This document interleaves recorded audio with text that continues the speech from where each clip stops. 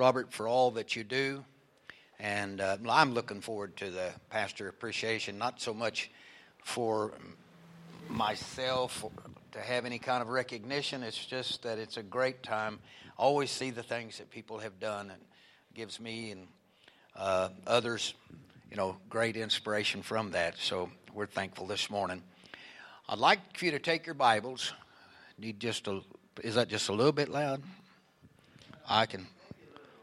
Might just be just a little bit loud. Now, I don't know.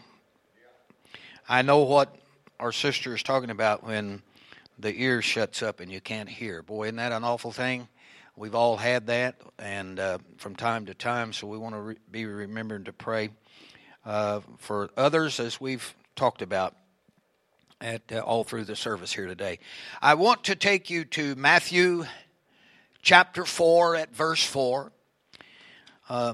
Sometimes, it seems like we'll read the scriptures, and we'll think, well, especially being a minister, I'll think, well, I have to put my thinker on and say, well, I don't want to re-preach something I've preached recently, but during, the last months and everything, it's been kind of hard to remember some things, but thank God we're all gathered here today, amen? Thank God He's on His throne, and He's blessing each and every one of us. I want to look at Matthew chapter 4, verse 4, only one verse. I've entitled the message, Are You Okay with the Word? And I could have put it like this, or is your life okay according to the Word? And so that's the essential thing this morning. Are you okay with the Word? Or is your life okay according to the Word? Now you just choose whichever one you want. The Bible says in verse 4 of Matthew 4, He answered and said, It is written. It is written. There's something about that. Something about that phrase, it is written. Man shall not live by bread alone, but by every word that proceedeth out of the mouth of God. Every word. Is your life being lived out according to the Word of God? If you're sure it is, then you should be okay. And I like to make this point from time to time. No one knows that but you and God. You see, you and God.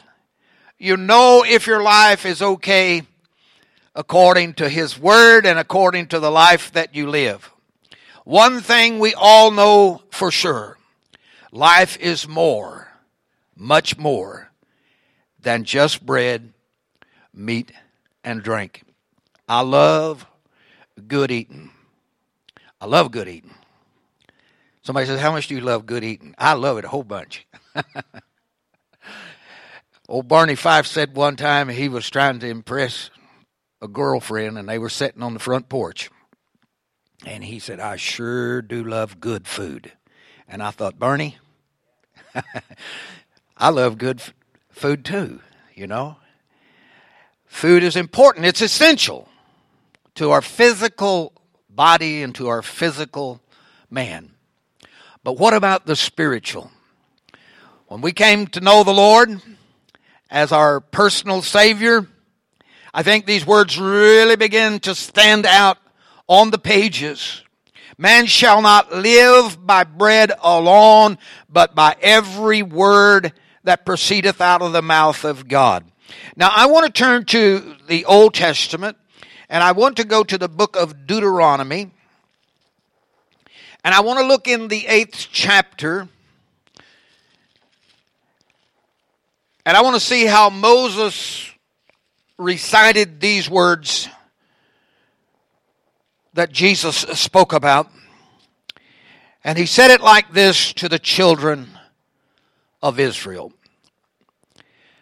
All the commandments, verse 1 of chapter 8 of the book of Deuteronomy.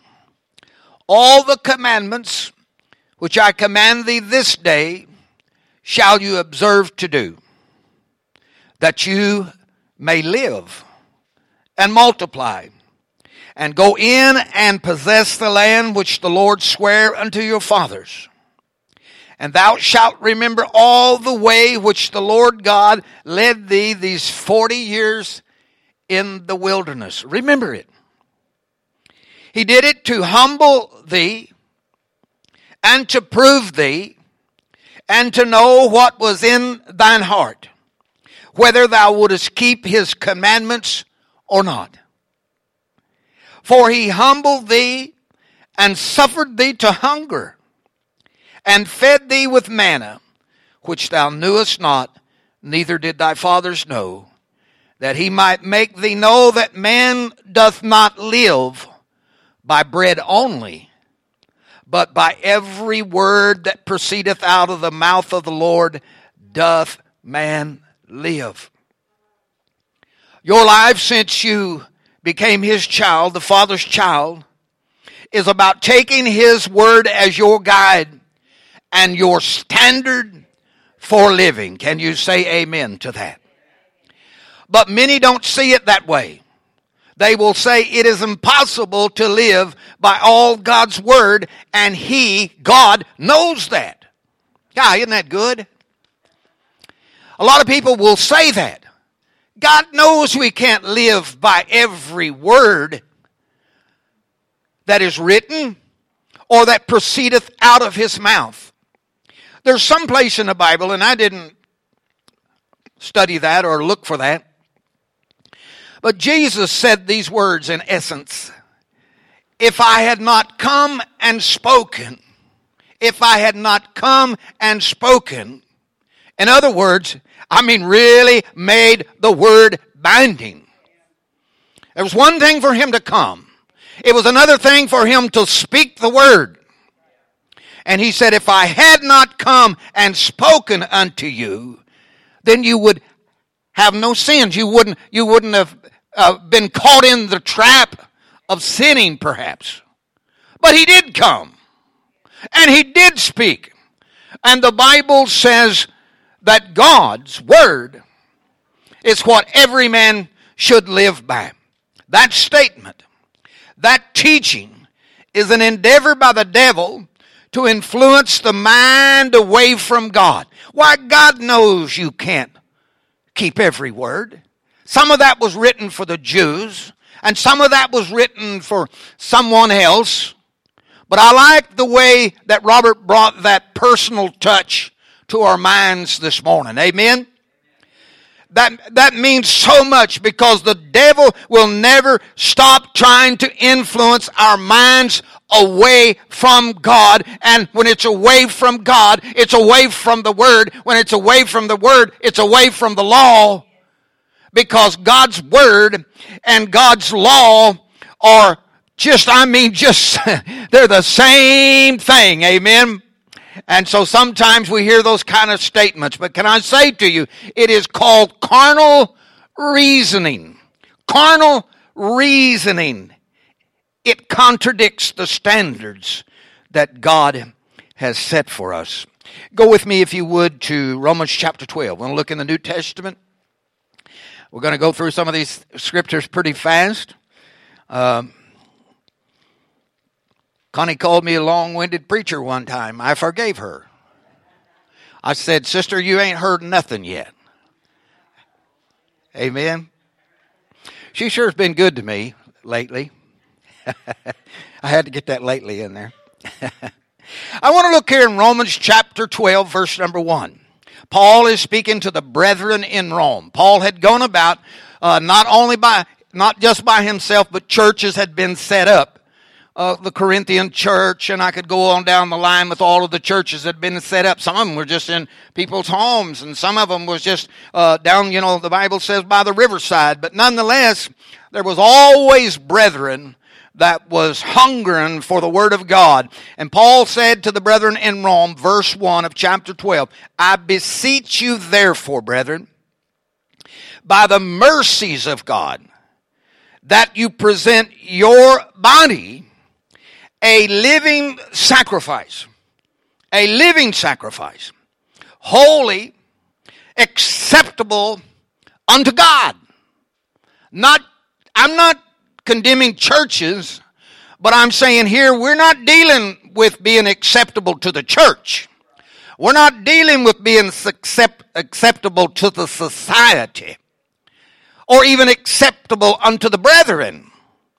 But he said that you would present your body a living sacrifice, holy, acceptable unto God, which is your what? Reasonable service. I like the word reasonable. I'm speaking about reasoning a little bit here when I'm talking about, are you okay with the word? Is your life according to the word? So some reasoning in here. He said, be not conformed to this world, but be you transformed by the renewing of your mind, that you may prove what is that good and acceptable and perfect will of God. He said here in this first verse that you would present your body. You can't do a thing about somebody else's. We might bring things to somebody's attention. We might share things with somebody. I went over there and made an adjustment on Robert's collar on his jacket. He couldn't see that, but I saw that. And he was my brother, so I adjusted his collar. Are you getting what I'm talking about? You can't do anything for somebody else, but you can certainly give your body as a living sacrifice. What does the word sacrifice mean? Well, I think we all know that the word sacrifice means that there's going to be some things that don't sometimes set well with the flesh. The flesh, I've said before, dies hard. Not only does it die hard, it dies very hard.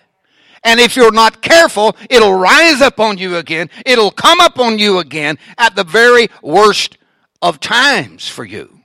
That's why when you bury a body, you go to the cemetery and you bury a body, you don't leave a foot hanging out of the casket. That's not a good burial service. You see what I'm saying? That foot is going into decay, but you want to make sure that you get that foot down in the grave real good. If you're using a casket, get it in the casket, and when you close it up, you won't have no more problems with the flesh. You see that? Flesh dies hard. I mean, it dies hard. It'll fight you. It'll fight you every moment of the day. You will think, and I tell you what, sometimes I'll think to myself, I've just been having such a great and a wonderful time in the Lord, And you have had a great time. You're just working and you're singing, you're thinking. As Dustin said, you've got kind of a constant prayer. That's what you can do. You don't stop and kneel and pray on your boss's time, but you're in an attitude of prayer all day long. You're in an attitude of prayer. You're in an attitude of faith. You're in an attitude of God's Word. I mean, you're just focusing on the things at hand, but you still got all of that going on the inside of your mind.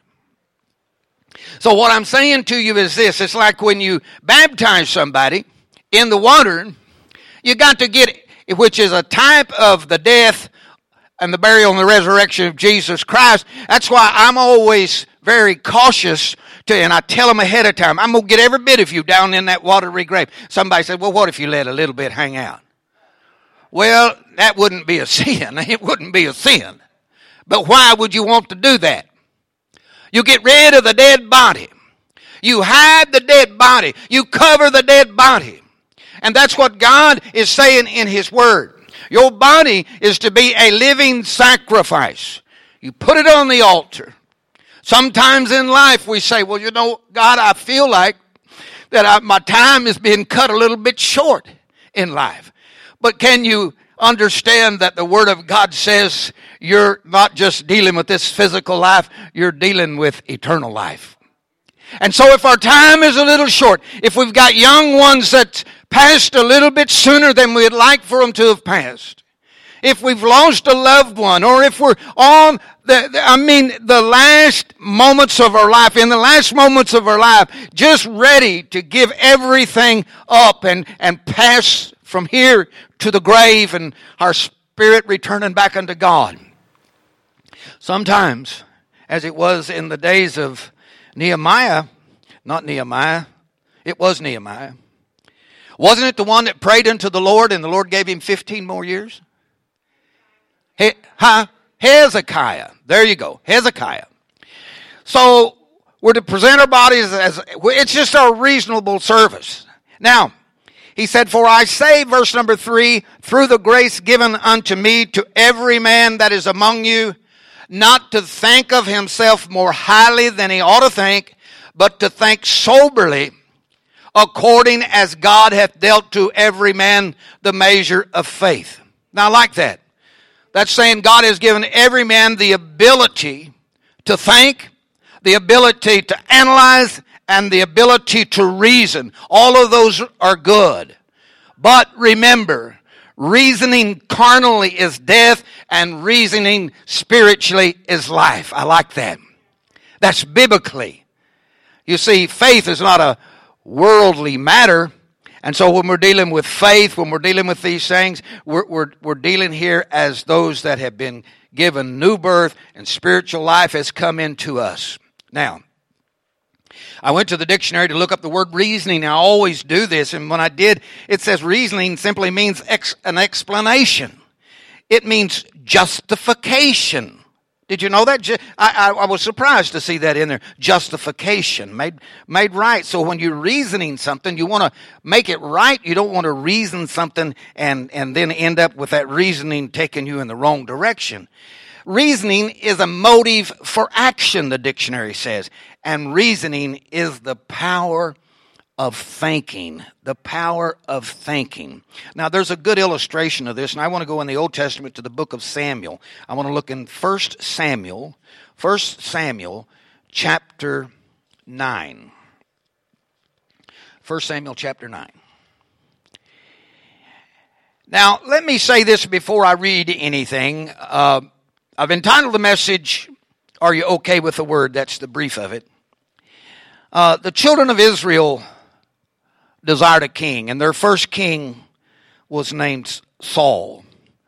And when I say the children of Israel, I'm simply talking about God's children. That would be you and me. And when we put ourselves into every avenue of this Bible, as Robert said, it speaks to our hearts. That's what it's designed to do, speak to our hearts. No longer would they be a theocracy. They wouldn't be governed by God. For they desired to be like the other nations. I mean, simply put, that's king governed or king ruled. Now, the biggest and worst decision or reason for failure in all of these things was because they desired a king. They didn't want to be governed by God. Remember when the people said at the time when Jesus was, being condemned and they said, give us Barabbas. We want nothing to do with this man. Well, that's kind of the thoughts. Now, I want to pick up here in 1 Samuel chapter 9, and I want to look at verse number 15. Now, the Lord had told Samuel in his ear a day before Saul came, saying, tomorrow about this time I will send thee a man out of the land of Benjamin, and thou shalt anoint him to be captain over my people Israel, that he may save my people out of the hand of the Philistines. For I have looked upon my people, because their cry is come unto me. And when Samuel saw Saul, the Lord said unto him, behold, the man whom I speak to thee of, this same shall reign over my people. And Saul drew near, verse 18, to Samuel in the gate, and said, tell me, I pray thee, where the seer's house is. Where's the prophet's house? And Samuel answered Saul and said, I am the seer. Go up before me into the high place, for you shall eat with me today, and tomorrow I will let thee go, and I will tell thee all that is in thy heart. Verse 20, and as for thine asses that were lost for these 3 days, set not thy mind on them, for they are found, and on whom is all of the desire of Israel? Is it not on thee and of all thy father's house? Verse number 27. And as they were going down to the end of the city, Samuel said to Saul, bid thy servant to pass on before us. And he passed on. But I want you to stand still a while, that I may show thee the word of God, or I may cause thee to hear the word of God. Now this is the prophet. The word of God was designed, and when we say that, every man has been given a measure of faith, and there's other scriptures in the Bible that will verify that same thing. But the Word of God was designed in such a way, and isn't this amazing how so many times when a preacher begins to preach, it begins to kind of circle something that everybody has already spoken about. And that's good, because we're on the same wavelength in the Spirit of God. And so Samuel said, I'm going to give unto you the Word of God. I'm going to speak the Word of God unto you. And as the King James says, I will show thee the word. Now we got to get one verse out of chapter 10. Then Samuel took a vial of oil and poured it upon his head, Saul's head, and kissed him and said, is it not because the Lord hath anointed thee to be captain over his inheritance? So we're looking here at leadership. We're looking at the governing possibilities that would come through Saul to God's children. The Bible speaks about Saul being, at one time, Saul was little in his own eyes. Little in his own eyes. I mean, there were some good things about Saul. I mean, he prophesied with the prophets one time. The Spirit of the Lord God came upon him. And people couldn't, they'd say, well, is this Saul? And he's prophesying? So there was a lot of good things that Saul started out with. He was God appointed and he was God anointed. But like so many, they hear and they receive the anointing and they are appointed, but they reason with the carnal mind about things of God, His Word, or His law.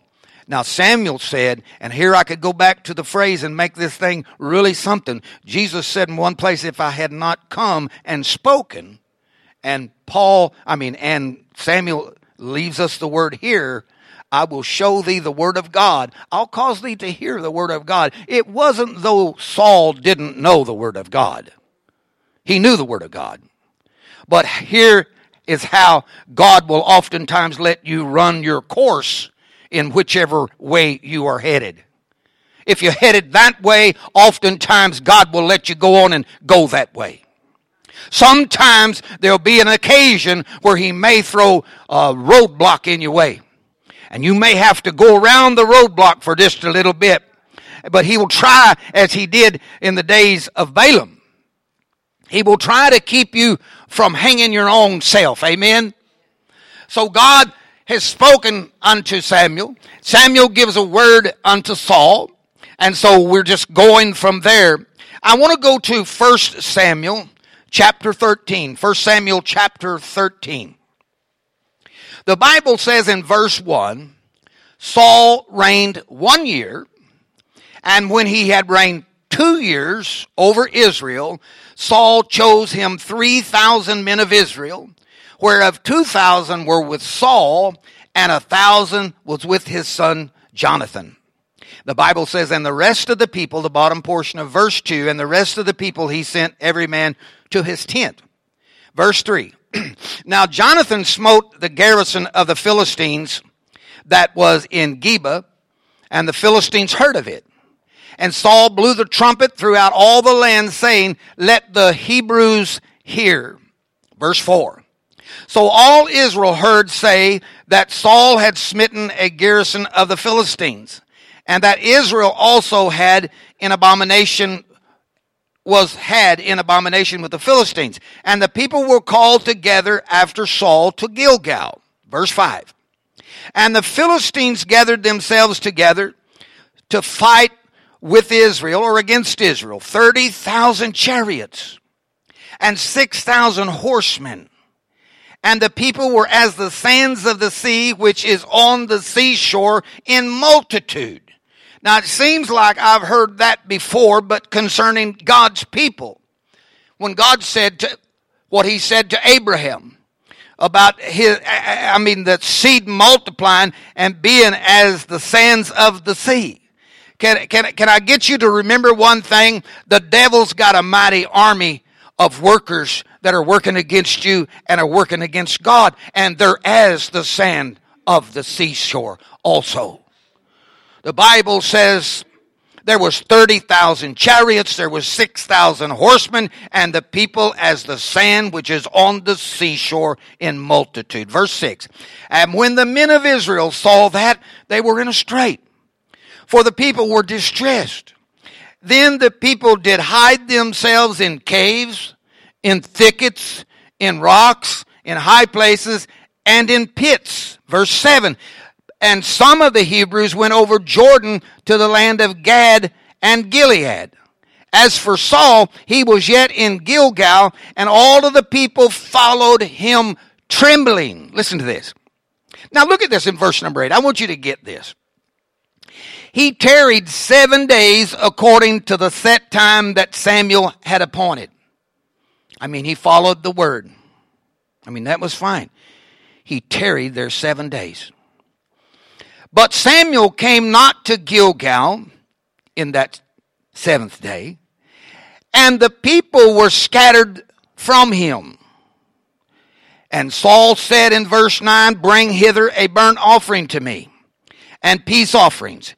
And he offered the burnt offering. The Bible says in verse 10, it came to pass that as soon as he had made an end of offering the burnt offering, behold, Samuel came. And Saul went out to meet him that he might salute him. And Samuel said in verse 11, what hast thou done? And Saul said, because I saw that the people were scattering from me, and that thou camest not within the days appointed. Oftentimes, God will speak to your heart. God will tell you to hold on just a little bit longer. Hold on to the very end. And oftentimes we think, I have done that. I have done everything I can. I have gone as far as I can. Now, there's nothing wrong with that. But sometimes the Spirit of God will tell you to hold on to the time appointed. Hold on to it. Don't let it slip from your hands. The time, the Bible says, will come to pass. But the Bible says that Samuel was delayed for some reason. Samuel didn't come there on the day that he was appointed to come. I'm telling you, even the prophets sometimes had to, they had to deal with everyday life, say, I'll be over there in 8 days. But sometimes something happens and you can't get there in that 8th day. And so Saul took matters in his own hands. Can you imagine what he began to do? He began to do exactly what you and I will do. And that's begin to reason, begin the process of reasoning. And in that process of reasoning, sometimes we make a big mistake. One thing for sure, it wasn't appointed unto Saul to offer the sacrifices. Amen? That was not his job to offer the sacrifices. He took matters into his own hands. And he said, thou camest not within the days appointed, and that the Philistines were gathering themselves together. Therefore said I, the Philistines will come down now upon me. And I have not made supplication unto the Lord. I forced myself, therefore, and offered a burnt offering. I forced myself. Oh, I would keep the Sabbath. But God, I reasoned with this, and the job didn't come in that appointed time, and so God, I went ahead and took this job. Do you see what I'm saying? God, it didn't come in the time appointed. The miracle doesn't come in the time appointed. And sometimes that process of reasoning, that natural mind begins to take over. I got to feed my children. I got to take care of my family. I'm king of Israel. I'm going to have to. Can you imagine what was going on in his mind?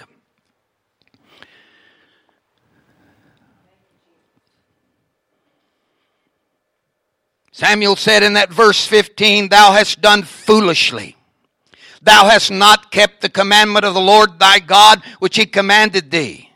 For now would the Lord have established thy kingdom upon Israel forever." But verse 14, "Now thy kingdom shall not continue." I want to read a little something to you that summarizes what we just read here.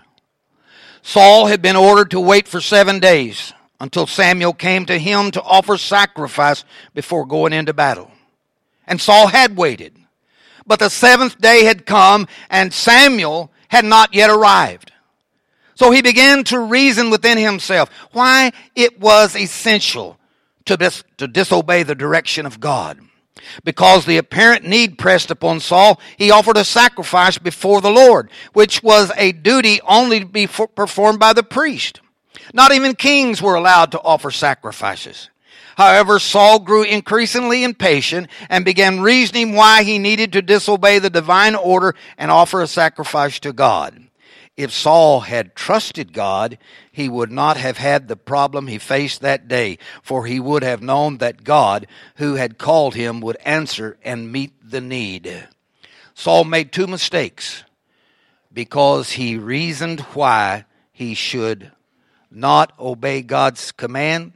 He offered a sacrifice, and he did not wait on Samuel as he was instructed. And when Samuel arrived, he was very disturbed by what Saul had done. But what was of greater concern was the lack of repentance Saul found in his heart.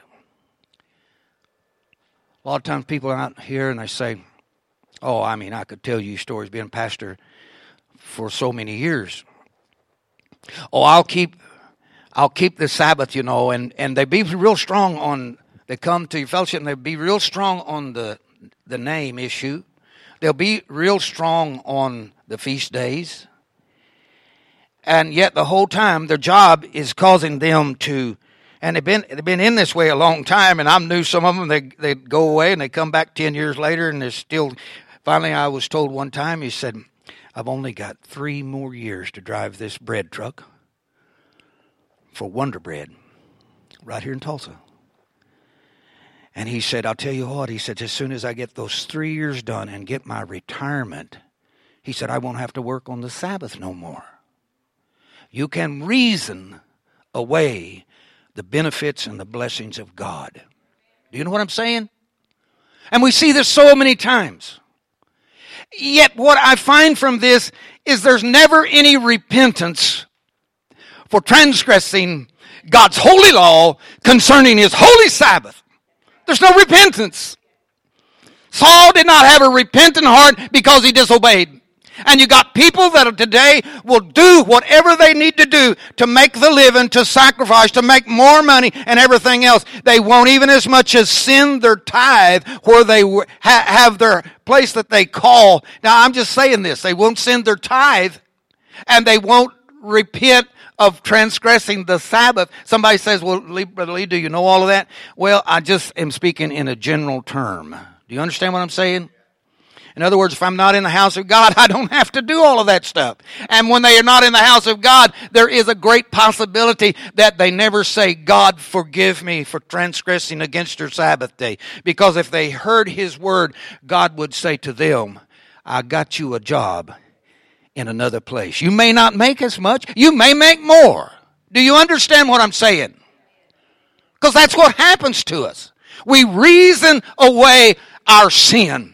Our sin is no longer a sin because God is full of grace and God is full of mercy.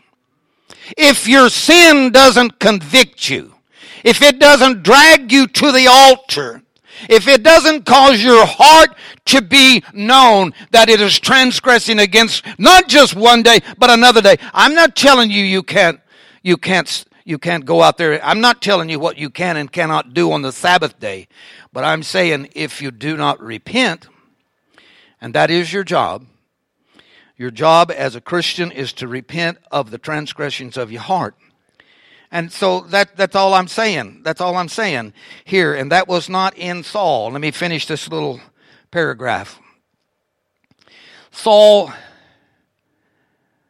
began to make excuses for his transgression, even to the point of throwing some of the blame on the prophet Samuel. He didn't come in the time appointed. Do you understand that? Because we do that sometimes. Not only do we recognize that we have made a mistake, and we are continue to make a mistake, and we're not being repentant of what we've done, we will throw the blame on someone else. In verse 11, Saul said, because I saw that the people were scattered from me and that thou camest not within the days appointed. Isn't it strange how easy it is to throw the blame on someone else or some situations that have arisen rather than facing the truth that the problem lies within our own hearts? Saul, instead of facing squarely his own sin, attempted to excuse himself for his sin. Reasoning in this matter is to avoid repentance, and consequently we forfeit God's forgiveness. God desired a man after his own heart, but Saul proved himself not to be that man. I want to go real quick to James chapter 1. James chapter 1. I wouldn't want anybody to think that God is not merciful and that God does not deal long with people. I don't preach that way. I preach that God certainly deals long with people. But there's people that profess, as Saul, he was a humble man when something changed. He got another spirit, or something. Now, I want to look here in one verse only in James chapter 1 at verse 22. Be ye doers of the word, and not hearers only, deceiving who? Your own selves. Self. Now, I'm not saying the devil is not the great deceiver. He is. He's the inspiration of all evil. In fact, his influence, I've said this before, is fingerprinted upon everything. Your fingerprints are just placed over his and all things you have done wrong. He just beat you to it. Do you understand that? The devil's done all of those things. His fingerprints is on everything that is anti-God, against God. 1 John chapter 1. 1 John chapter 1. Just a few verses here. That's after Peter, isn't it? Okay. 1 John chapter 1, I want 4 verses or 5.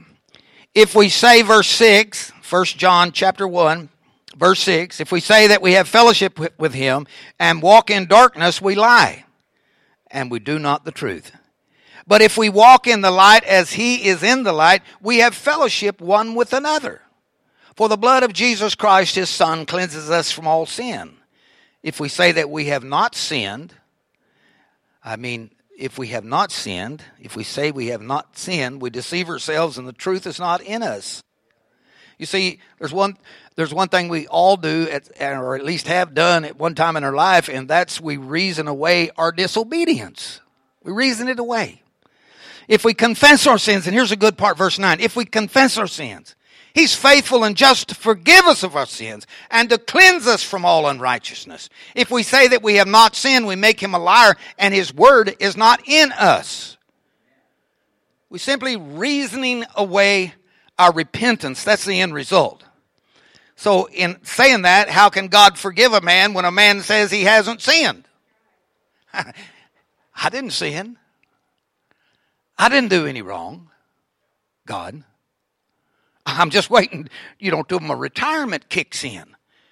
I deserve those retirement benefits. And as soon as I get those, you see, not only can I keep the feast days, and not only can I keep the sacred name, but then I'll be able to keep the Sabbath also. God, don't you see that, God? I've worked there 35 years. If I quit now, I wouldn't get the benefits. Isn't that a shame? Isn't that something we've all done, and we've all, sometimes had to confess and ask God for forgiveness, and the Bible says he will forgive you. That's what's so amazing about this thing. But if you keep reasoning away your sins, saying something else caused you to do it, and you blame that some other way, and you never come to repentance over the thing, then how can God forgive you for the thing? Dustin said, you have not because you ask not. Now, I want to go to, and I want to close with this. I want to go to Exodus chapter 32. Exodus chapter 32. I want to look here. This was a great man, the man Aaron. I mean, he's a wonderful guy. Wonderful guy. In fact, he was the spokesman for stuttering Moses, after he had been, there in the back of the desert for 40 years, tending the sheep. So he was, one place I think it says he shall be your God, in other words. And it didn't mean it in the sense he shall replace me. God wasn't saying that, but Aaron was Moses' brother. He was his right-hand man. I mean, he was a great guy. Now, I just want to pick up here with a few verses, and I'm looking at Exodus chapter 32, and I'm looking at verse number 15. This was when Moses had received the commandments on top of Mount Sinai. Verse 15, Moses turned and went down from the mount, and the 2 tables of the testimony were in his hands. The tables were written on both their sides, on the one side and on the other were they written. When Jesus said unto the devil, man shall not live by bread alone. Do you understand? He said, it is written. It is written. It is written. I mean, God didn't entrust the commandments, the 10 commandments, the so-called moral code. He didn't trust that for Moses to write, as he did all of the other statutes and things. He wrote it with his own finger. He wrote it with his own finger. It is written. That's powerful. So Moses comes down. Verse 16, and the tables were the work of God, Yahweh, and the writing was the writing of God graven upon the tables. And when Joshua heard the noise of the people as they shouted, he said unto Moses, there is a noise of war in the camp. And he said, Moses, it is not the voice of them that shout for mastery, neither is it the voice of them that cry for being overcome, but the noise of them that sing do I hear. Verse 19, and it came to pass as soon as Moses came nigh unto the camp, that he saw the calf, this image. He saw the dancing. And Moses' anger waxed hot, and he cast the tables out of his hands and brake them beneath the mount. Now, I've said this probably years ago. God will speak to Moses at another time, and he will tell Moses to get back up to the top of the mountain. I've got to believe this because the Bible said that God spoke this, God wrote this, it's all the work of God. Now, it's all in pieces upon the ground. Do you know what Moses had to do? This time God said to Moses, but when you come back up, give me something to write them on. So Moses had to spend a little time, good illustration for our brother here, because, he is the king. I believe he is the master of illustration. Robert, you will never know. I hope in my lifetime I can get you to know how much I appreciate the way you bring points across. But can you imagine Moses having to get down upon the ground and pick all of those pieces back up so that he can hew out 2 stones exactly like the first and take them to God. Now, if there was something wrong in those commandments, wouldn't you think that God would say, wait a minute, it's impossible for people to do this? Wouldn't he have, they can't keep the Sabbath because the world's not going to keep the Sabbath, and their retirement fund will bind them to that job. Wouldn't God, if he put that on wouldn't he leave out probably that 4th commandment? After all, it's the longest of all of them. He probably could have got everything else on 1 stone, but he put them on 2 stones. I like to believe that what God done when Moses brought him something to write those commandments upon, I like to believe that he put them exactly like the first ones. Exactly like the first ones, but I also got to believe this. He put a second anointing upon them. One anointing was great, but a double portion was even greater. It made the law even more binding than it was before. So if I say to him, God, I'm 72 years of age, increase my Social Security payment, God will probably say, that's in the hands of your government. That's in the hand of your government. I mean, if you want to increase it, probably the only way when you get old is you can pay into it again. You can continue to pay into it again. But who wants to work that hard in life because they ain't that young as they used to be? So I say to the woman, if the husband dies early, get you a richer man that's got a better Social Security plan and a better retirement system.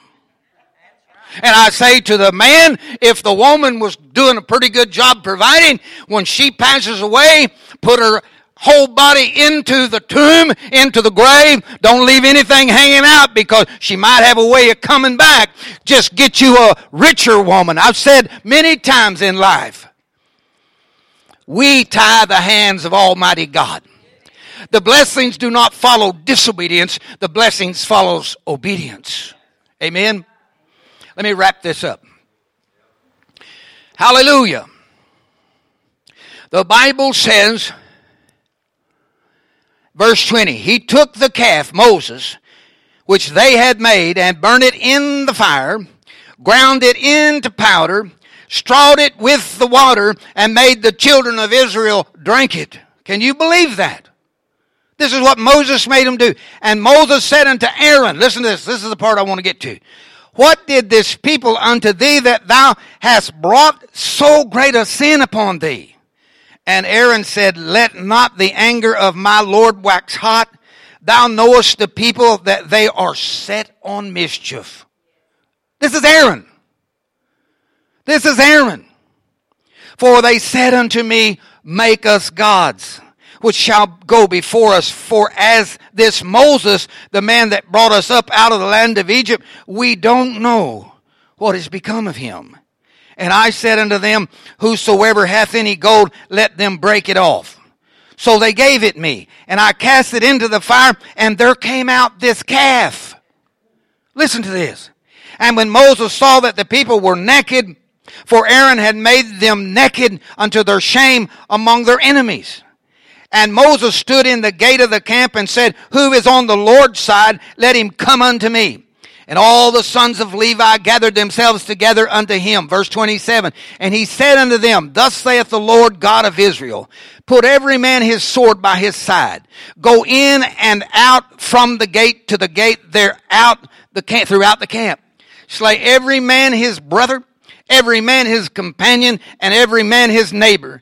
And the children of Levi did according to the word of Moses, and there fell of the people that day about 3,000 men. Quite a sight. We're not going to go into all of that. But I want to say something here about Aaron's work. You talk about a miracle of evolution. Quick evolution at that. Quick response evolution. They throw in the gold. Here's Aaron. I mean, man, what's this guy? This guy, he knows the word. This guy knows what God said to Moses because he was there with him. This guy knows all of these things. He said, I threw it in and out come this calf. That's quick response evolution. Just throw in the gold and of itself out came this calf. Do you understand this lie? Things change from what they are by self-recreation. The devil told Eve that lie and she fell from it.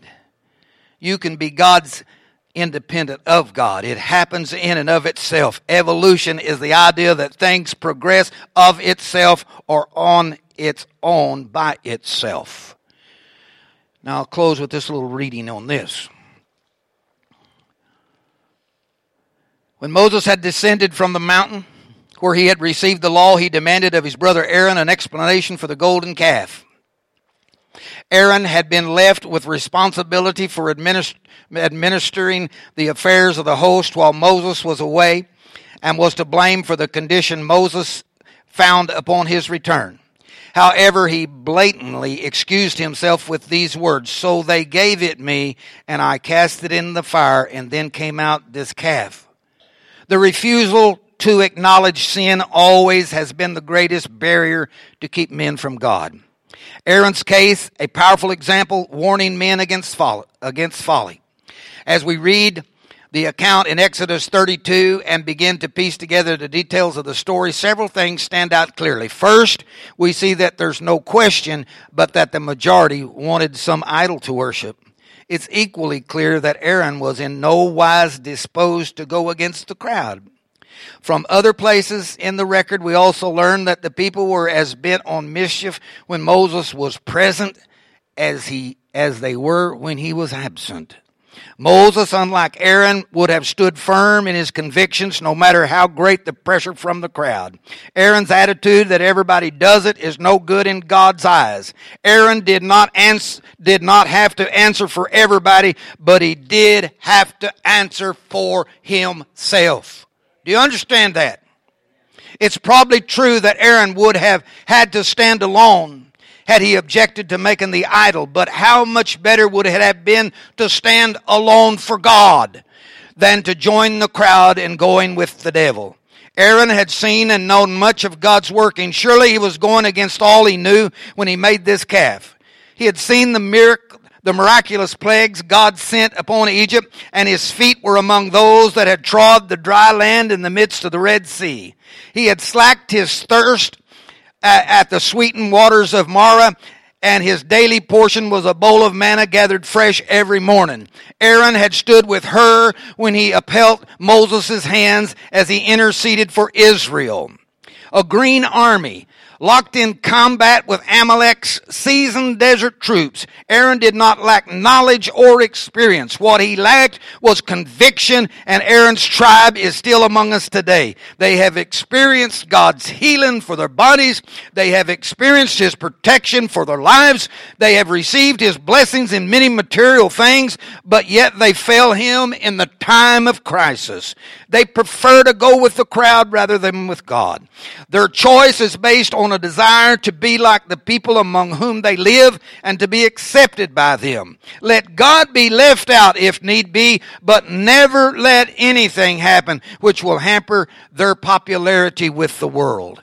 Aaron's guilt was deepened because he tried to excuse himself rather than to confess his wrong. At first, he tried to put the blame on others. Thou knowest the people, they are set on mischief. He was the victim of bad influences and could not help doing as he did. Had his environment been less evil, he would have never thought of doing such a thing. And let me just come down to the end of this. Rare indeed is the man who will honestly confess and repent of his sins. Rare indeed. The world as a whole has always been against God, and the man who decides for God must continually go against the current. Aaron did not so much as raise his voice to protest making that idol. In fact, he seemed to jump at the change to throw off the worship of Jehovah and plunge into idolatry. That does not relieve the people from having to bear their share in the guilt, but it removes Aaron's excuse and makes clear that he was responsible to answer for himself. Wow. Wow. There's not only a day coming, but it's already happening. We're writing the history right now of how we're going to face eternity, right? But you know what people do? They still choose to go the same way they've been going. And God lets you do it. Isn't he a good God? He lets you do it. I had a guy tell me one time, he said, I'll get the Holy Ghost when God knocks me off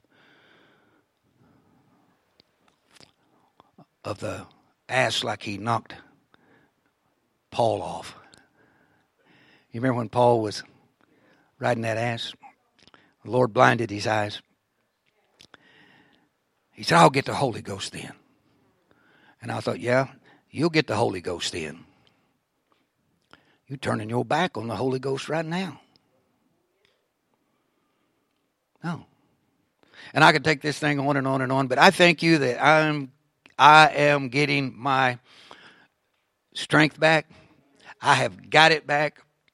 I am on the right road, and I thank every one of you for your prayers. I thank every one of you for your prayers. Thank you up there in the sound booth. Thank you guys for your prayers. Hallelujah.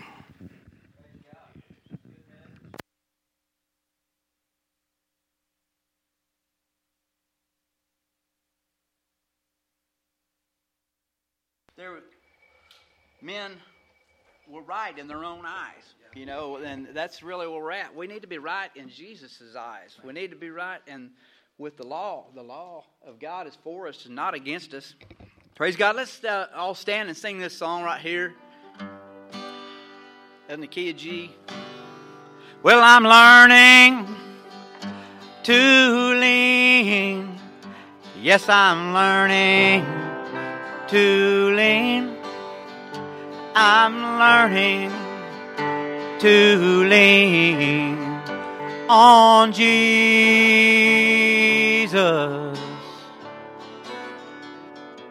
I'm finding more power than I'd ever dreamed. He's teaching, and I'm learning to lean. Thank you, Lord. I'm learning to lean. Yes, I'm learning to lean. I'm learning to lean on Jesus.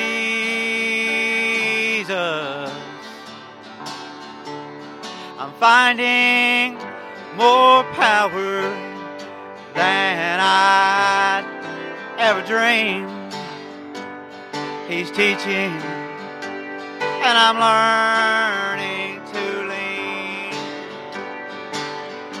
With a joy I can't explain, it fills my soul.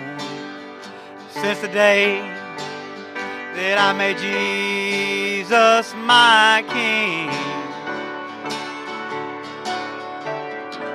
blessed Holy Spirit, it's leading my way.